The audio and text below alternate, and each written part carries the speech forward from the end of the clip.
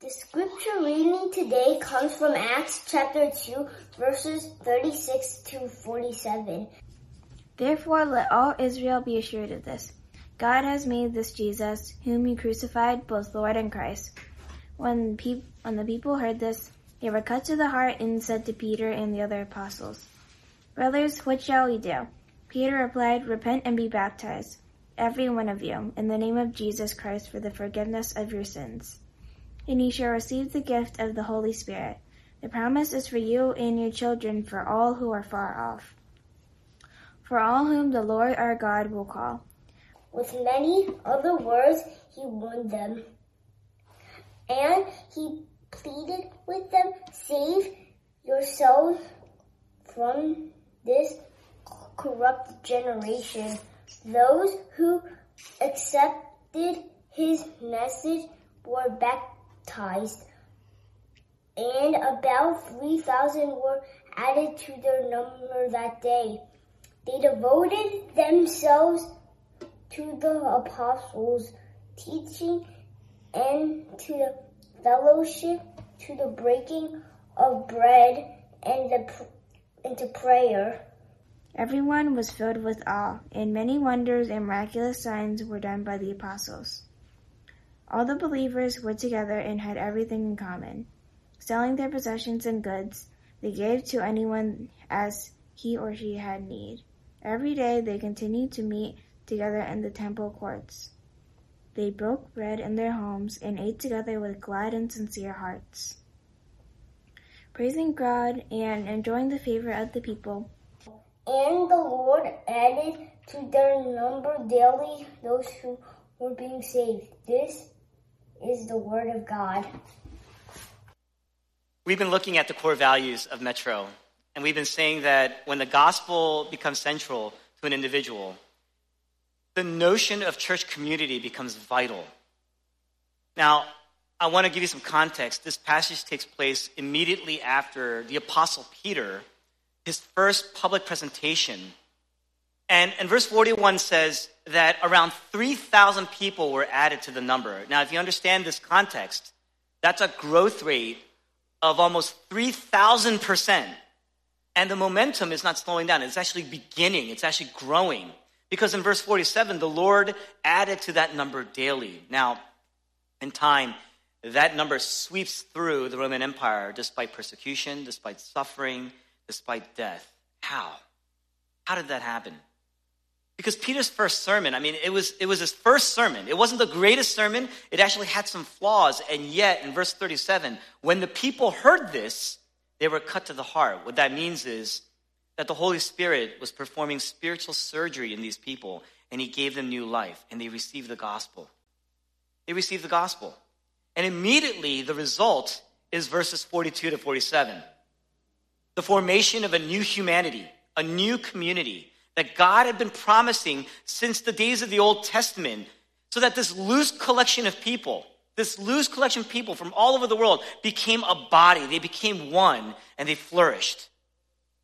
Now, this wasn't a cultural thing. It's a new humanity. It's not a racial thing. It's a new race. It's not a social thing. This is a mission. It wasn't a traditional thing. These people have been given new life. New life. In other words, if a desire to deeply plug into the life of your church, into the life of your community, is not evident. Now, the operative word there is evident. If it's not evident in your life, you may not be a Christian. You may not be a follower of Jesus. What that means is that you can know your Bible really well. You can grow up in a culture of people who are consistently praying to God. You can even sincerely believe that you desire to know God.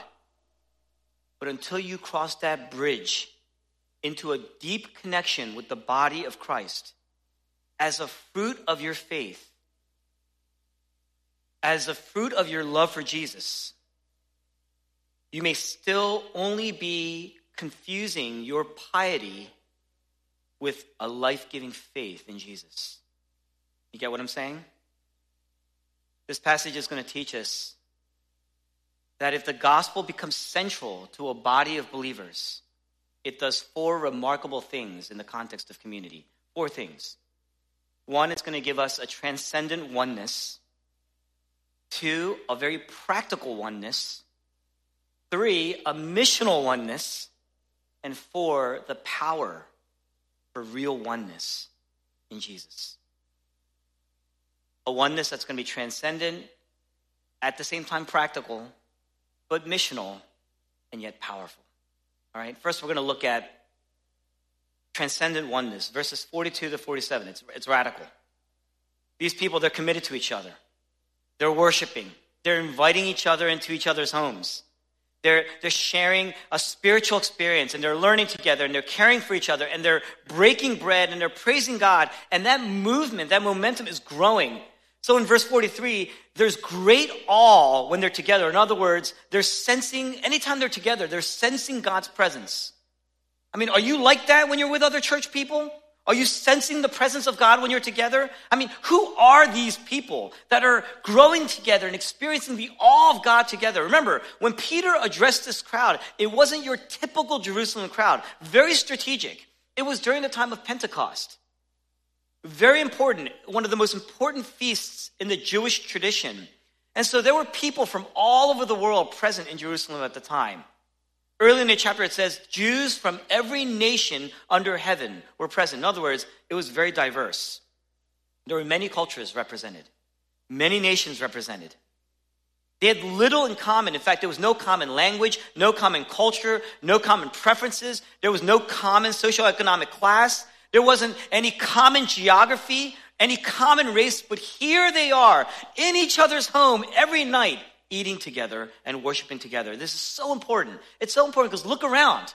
Look around at our country. We live in a fragmented society and we live in a divided nation. And yet we have more in common as citizens of our country here than in this passage. And yet look at this passage. Look at the remarkable warmth. Look at the remarkable oneness here. See, on one hand, Christianity is the most exclusive faith in the world because we claim that Jesus Christ is the only way to be reconciled to God, the only way to really know God. And yet, Christianity is the most inclusive faith, the most diverse faith, because anyone, if they believe, can come. I mean, think about this. To this day, the center of Judaism is where? It's in Israel. The center of Islam is where? It's in the Middle East. The center of Buddhism, Taoism, is where? It's in East Asia. The center of Catholicism is where? It's in Rome. But where is the center of the Christian faith?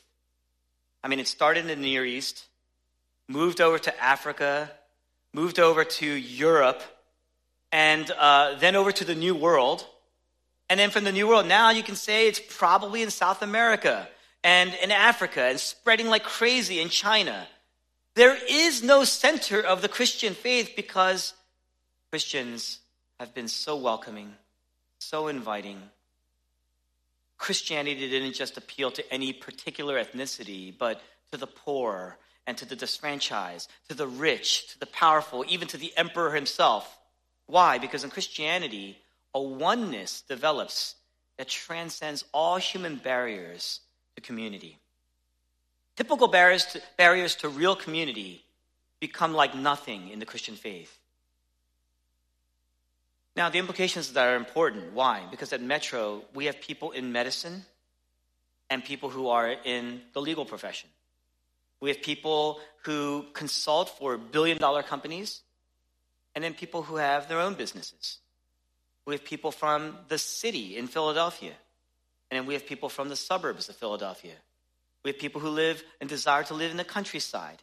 We have people from across the bridge in Cherry Hill. We have people who vote red. We have people who vote blue. Look at the pattern that you see here. The gospel renders things that easily divide people, easily divide societies, renders them very little in importance. Now, that gives us a challenge. Do you practice intimacy with people who are very different from you in your church in your life on a regular basis? Do you have people whom the gospel has brought close that before you would have stayed away from, but now you can't imagine life without? Or are you resistant to being shaped by other people in the church unless it's on your terms?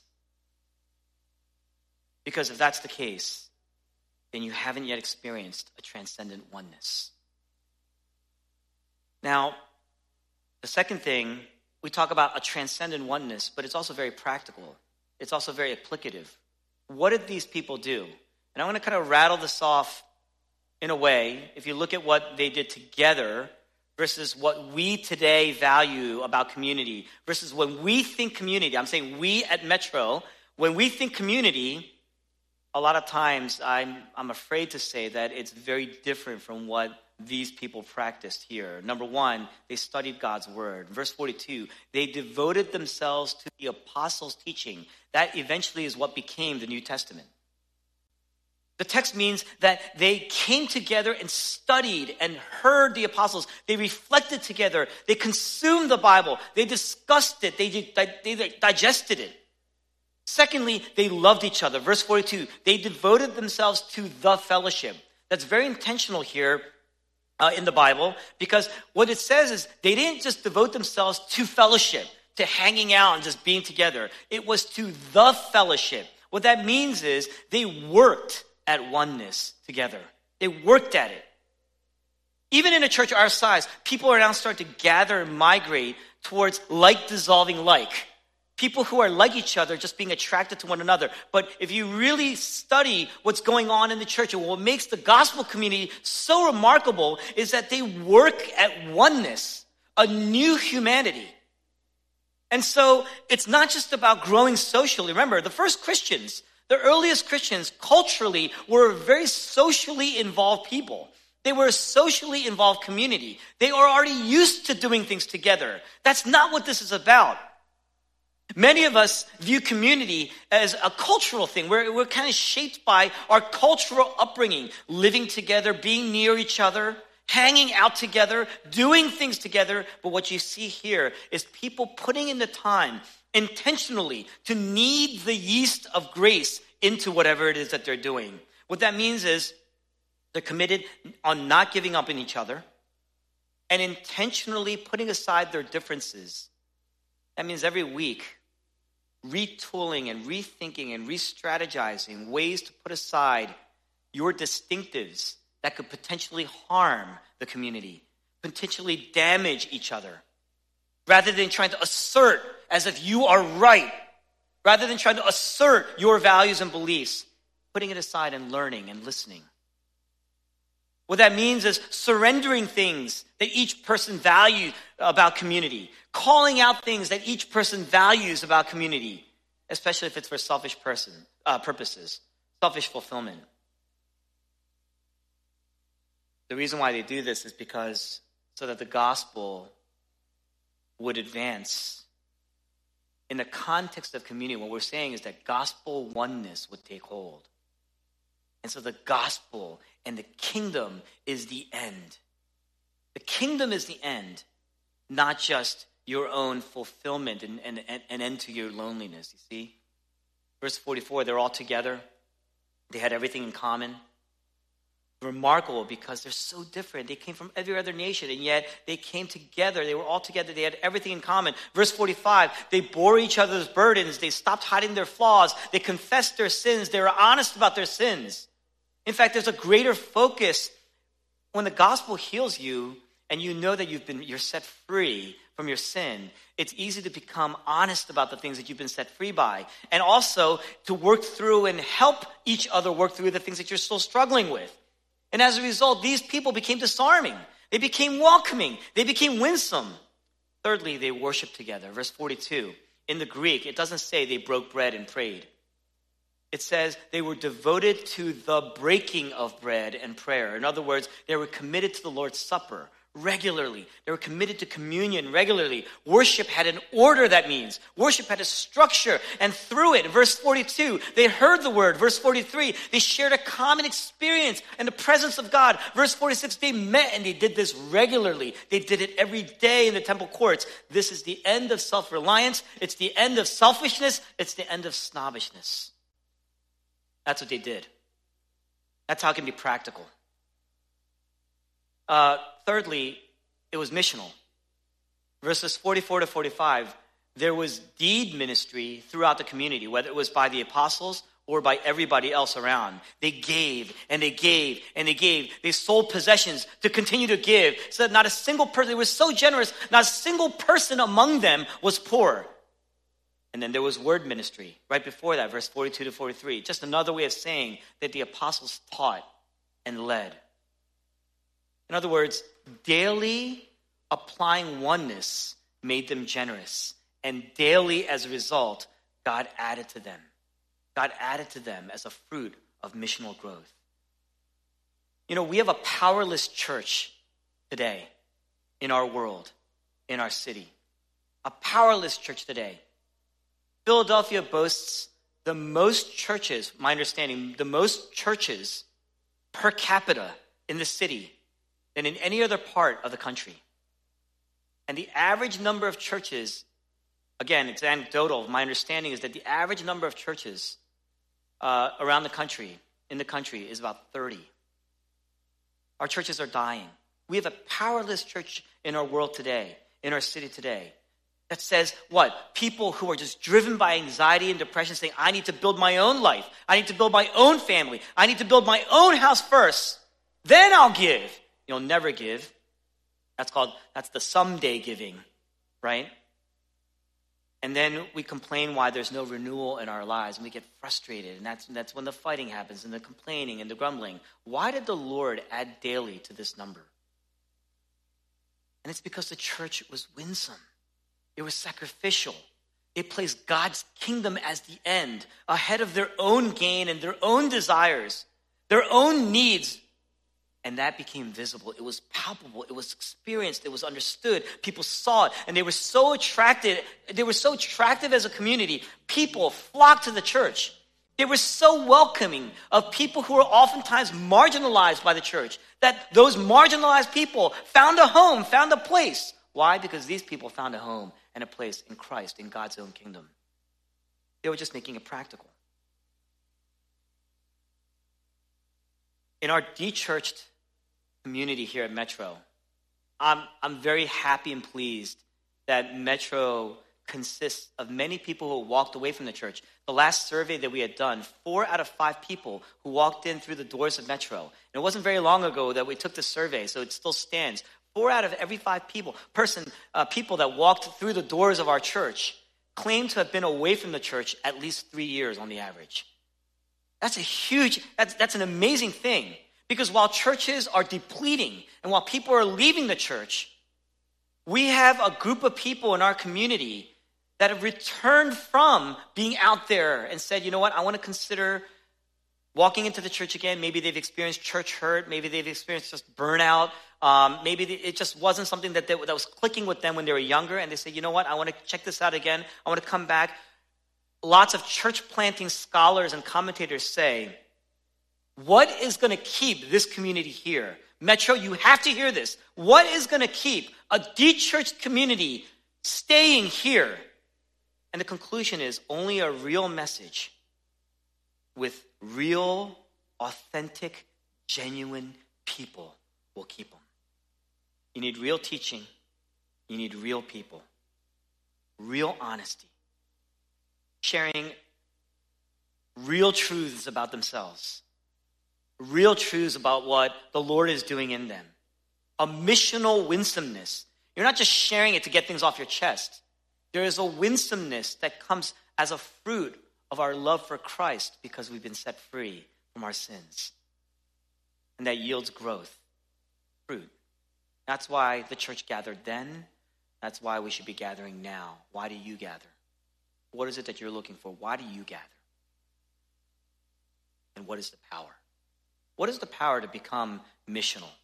What is the power to be able to practically demonstrate all these things the way we see described here in this passage and prescribed here in this passage? What do we see that makes us a transcendent, that enables and empowers a transcendent oneness? Verse 46, every day they continued to meet together in the temple courts. They broke bread in their homes and they ate together with glad and sincere hearts, praising God.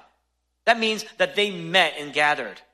They heard the word of God. They practiced the word of God. They applied the word of God in their homes. And why? Verses 46 to 47. They had glad and sincere hearts that praise God. Now think about this. When you see something amazing, when you hear something beautiful, when you experience something remarkable in your life, the first thing, the natural thing that we are called to do, it's not even a calling. The natural thing, it's built into our spiritual DNA. The natural thing that you want to do is to share it so that the experience of seeing someone else respond to that which you find beautiful completes your joy. I didn't say that. C.S. Lewis said that.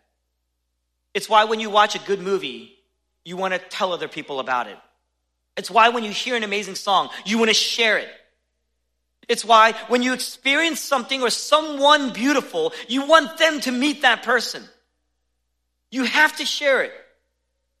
It's why Christians had to get together back then. They just had to get together. They had to share what was going on. When you're hurting, when you're suffering, a true Christian friend is not someone who's going to just come alongside you and give you cold comfort. They're going to remind you of the gospel. And they're going to say, I mean, not like this, but they're going to say, I want you to look to the one, to worship the one that's been broken for you in your brokenness.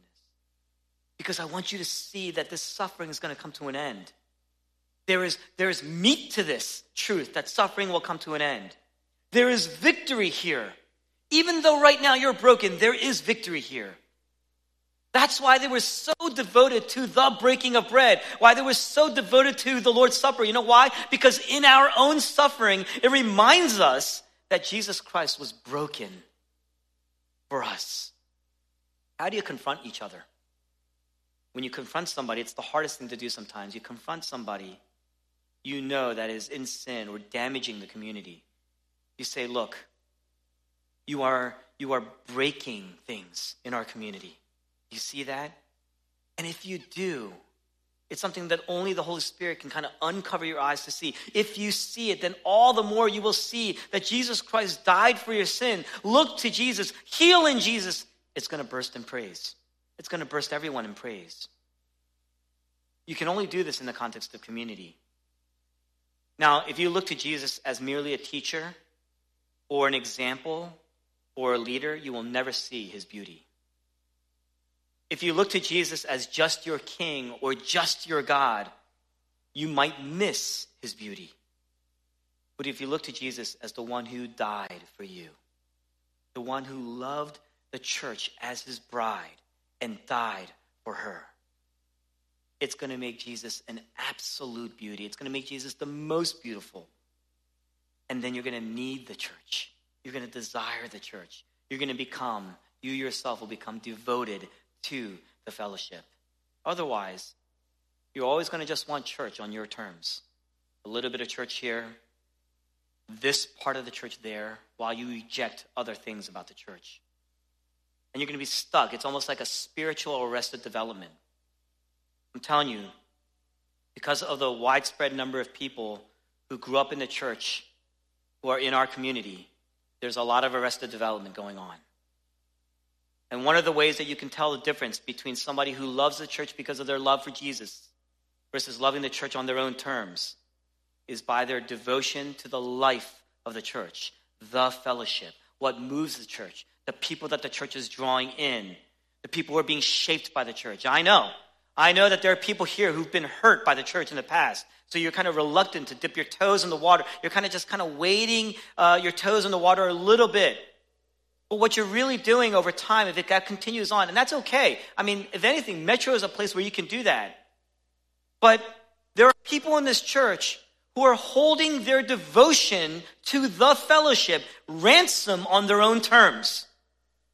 And what you're saying is, I'm not going to plug in unless this church meets my criteria. I'm not going to plug in unless this church meets this criteria. Or because I dislike this person, I'm going to withhold fellowship because I dislike this person or I dislike that person, when you should be plugging into the life of the church because of the absolute beauty of Jesus. The absolute beauty of Jesus. That's the only way you're going to heal. A lot of us are just hurting and hurting and hurting. After a while, after years, we're still using the hurt. It's because you haven't healed. You're just kind of covering over the wound and you're not treating the wound. You're not letting people look into the wound and see the wound, dress the wound, clean the wound. Why does Jesus, or how can Jesus become beautiful for us? Who is Jesus? Jesus Christ was betrayed by his friends. He was rejected by the religious, rejected by civil authorities. He was cast out of every ring. He was cast out of every fellowship. And on the cross, he cries out, my God, why have you forsaken me? Which means, hey, I'm going to be rejected by people. I'm going to be rejected by my own friends. But now I have been rejected by the one who is at one with me. I am in the Father and the Father is in me. There is a true oneness. Our oneness is really a reflection of the oneness of Christ the Son and God his Father. And yet on the cross, he says, my God, you have forsaken me. You have forsaken me. I have been cast out of your ring, which means that I have been cast out of life. Life with a capital L. I have lost life. Before Jesus died physically, he died spiritually. He died soulfully on the cross. He died totally alone. Totally alone. Jesus Christ, who had complete oneness with the Father, but on the cross, the Father broke fellowship with him, cast his Son out, and there the wrath of God poured out on Jesus. Why? Jesus Christ was rejected so that we could be accepted. Jesus Christ lost oneness with the Father so that we could have oneness. We could enjoy oneness. And yet, do you know, even while he was suffering, even while he was cast out, he was uttering the words, my God, why have you forsaken me? He was quoting, he was citing, referencing Psalm 22. You know what that means? Jesus Christ was still on the cross worshiping the Father. He was devoted. He was devoted to God's truth, still applying it in his life, making it a part of his narrative. He wasn't breaking bread. You know why? Because he was the bread that was broken. He was praying for us to the end. My God, Father, forgive them. They know not what they do. And when you see Jesus Christ still devoted to the Word, still devoted to his church, still devoted to the very Father, still devoted to all the people who had rejected him, still devoted to the fellowship, and still loving those around, still loving the people around in a sacrificial way, giving and giving and giving everything that he had. It's not like he was just saying, Father, I can only take so much more. He was on the cross, refusing, in many ways, anesthesia, so that he can have everything, all the wrath of God poured out because of his love for his people. Every ounce of his life, every ounce of his blood poured out. That was the extent of his giving. And when you see him doing that for you, you see the absolute beauty of Jesus. Then you can't just be indifferent to people that you dislike in the church. You can't just be indifferent to the people who are coming into the church that you don't connect with. You can't be indifferent. You can't just be indifferent to people because they look different than you, because they make different types of money than you, because they have different status than you. Maybe they don't give, maybe you wouldn't hang out with them normally. But that's the beauty of community. That's the beauty and the remarkable beauty of gospel community, because it represents the King of heaven communing and reconciling with sinners. The beauty of Jesus drives the breaking of all barriers, racial, social, socioeconomic, personality, status, humor, and it leaves you, it bursts you in joyful praise. Now, before I close, I'm going to say one thing. If you say you love the gospel, then you have to love gospel community. Because Jesus Christ, the bearer of the gospel, loved his church. Your love, the word love is a very strong word. You got to remember that Jesus Christ died for his community to show the extent of his love. If you say you love the gospel, but you dismiss certain types of people in the church, certain leaders in the church, certain community group members in your community group, then the gospel really hasn't shaped you. It doesn't have teeth. If you say you love community, but reject certain teachings, certain values, dismiss certain approaches in ministry, and you only take in teachings that you like, teachings that you agree with, teachings that are really coming on your own terms, then I question, do you really love the gospel? Do you really love community? Because that isn't radical. That doesn't contribute to the new humanity that God promised. Plug into the teaching. Plug into the fellowship. Devote yourselves to the breaking of bread. That's worship. Devote yourself to worship and prayer to complete your joy. There's a guy in our church years ago who kind of dipped his toe in and out as soon as church would end. Before the closing prayer, he'd be gone. He would come in, leave. And there were times and pockets of time where he just stopped coming altogether. This was very, very early on in our church. It wasn't until somebody told him, look, you can't just go once or twice. I want you to go for 6 months. 6 months, don't miss a Sunday. See what it does. And so he committed to those 6 months. And now he's serving as a leader in our church, fully bought into the gospel as it shaped him and gave him new life. It begins with new life. And as you come in union with Christ, God brings you into this supernatural union with his church. You will love his church. Will you devote yourselves to the fellowship more? In Christ's name. In Christ's name will you do that?